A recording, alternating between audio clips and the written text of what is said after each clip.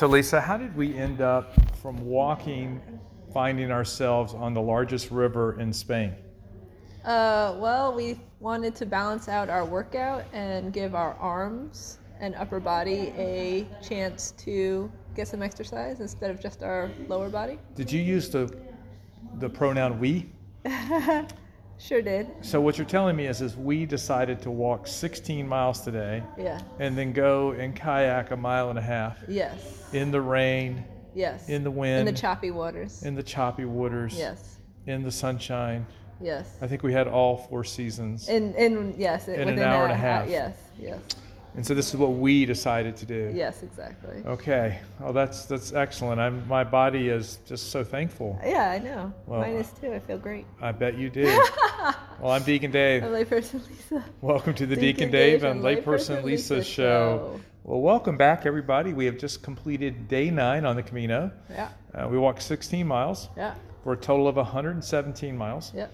And if you check us out on Facebook, you'll see that the first picture posted for today is a picture of us walking in the dark. Yes, into the darkness. With one of our participants wearing a headlamp. Yes. To guide the way. We're following the light. Right. Since it's like 10 million degrees here. Yes. In the afternoon, we decided to leave at dark 30. Yes. To try to beat the heat. Beat the heat. Which I think we did for the most part. It was a hot day to start with, though. It was probably about weather challenging. Yeah, a little 6 or 8 degrees warmer starting out this morning, and so it warmed up a little faster. But we survived and completed the task for today. Yes, we did. And we live, thanks be to God, for another day tomorrow, assuming we wake up. Yep. And given how tired I am, I could sleep in by accident tomorrow. Uh-oh. But I will not miss any miles if God will allow me, because I want to do all 500 miles or whatever it is. Yeah, good. So we were walking this morning. Yes. In the darkness. Yes. And into the unknown, the unseen. So share with our listening audience your thoughts on Into the Darkness, Lisa. Well, sometimes we're scared when we are in a part of our lives that we consider maybe unknown or dark, but God is always there to shine his light to guide us. Right. And sort of like that light that was guiding us. Yeah. Yeah, I think a lot of times we can panic. Yes. Right. And feel like we're lost. Or maybe we're truly in the dark, right? Yes. Because we can't find Christ to help lead us through whatever spiritual situation. Right. Sometimes we shut him out. So have you had any dark periods in your own life, Lisa? Oh, sure. Anything you want to share with our listening audience? Sure, I guess.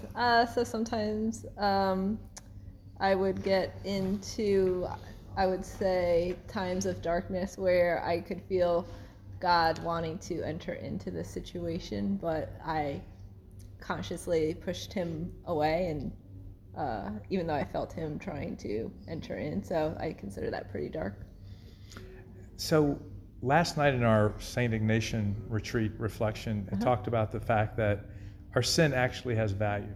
Yes. Right? So even the dark parts of our life that we have maybe experienced in the past, they have value. Yes. And the reason they have value is because it gives us a new perspective on how to live out our life moving forward, and then maybe how to deal with others. Yeah, with other people going through similar situations or struggles. Yes, like with compassion and mercy. That's exactly what I was thinking was the word compassion, which means to suffer with, right? Because now you have a shared experience with that person. Yes. And I think it's easier for someone to listen to you and for you to talk to them when they know that you have a shared experience. Right, I agree. Kind of makes you like qualified. Yes, yeah, like relatable. Yeah, instead of like, you don't even know what I'm going through. Right. Right. But actually you do.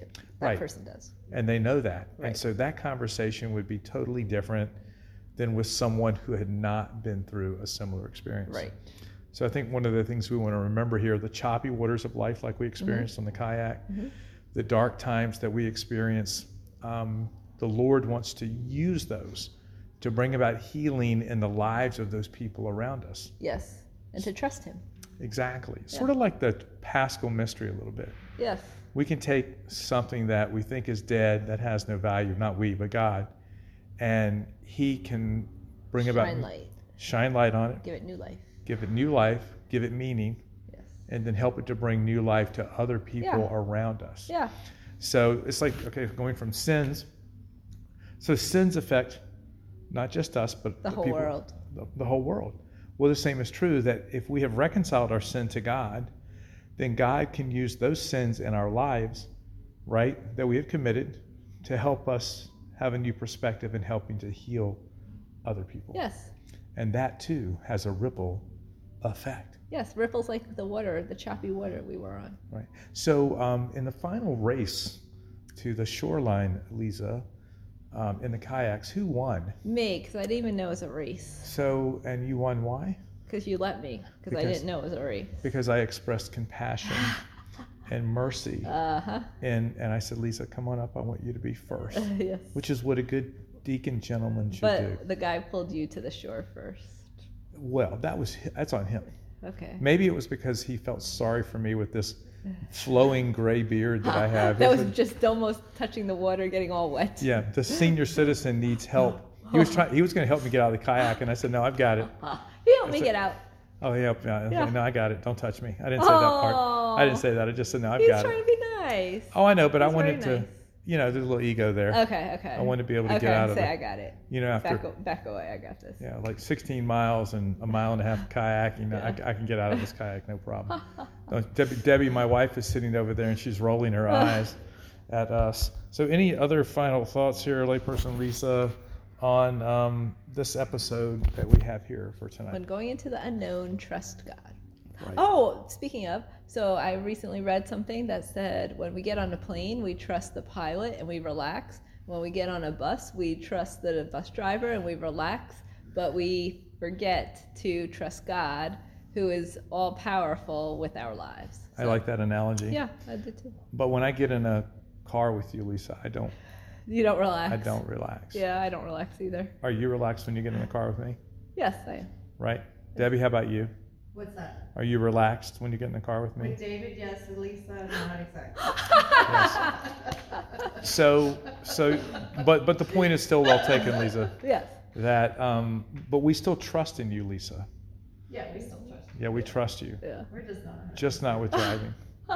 Okay. Yeah, I don't blame you. But we should trust God in all matters. Yes. Okay. Yes. Except for your driving. Well, he's all powerful, so he could change my driving and make He it could. better. Maybe Yes. who's the patron saint of drivers? Maybe we should look that up. Saint Christopher? I don't know. So a It's lot of people. travelers. Okay, well, because a lot of people have Saint Christopher in their Yeah. car. Yeah. So if you know who the patron saint of drivers is, which maybe that's. Well, I have a lot of something holy cards in my car and blessed palm, so the saints look out for me as well as God, of course. Yeah, that's probably good for all of us. Yep, exactly. Anyway, I'll just keep driving. I'm Yeah. Deacon Dave. I'm Layperson Lisa. We'll see you next time. Bye. Adios. Oh, I forgot to say that. Go ahead. Adios.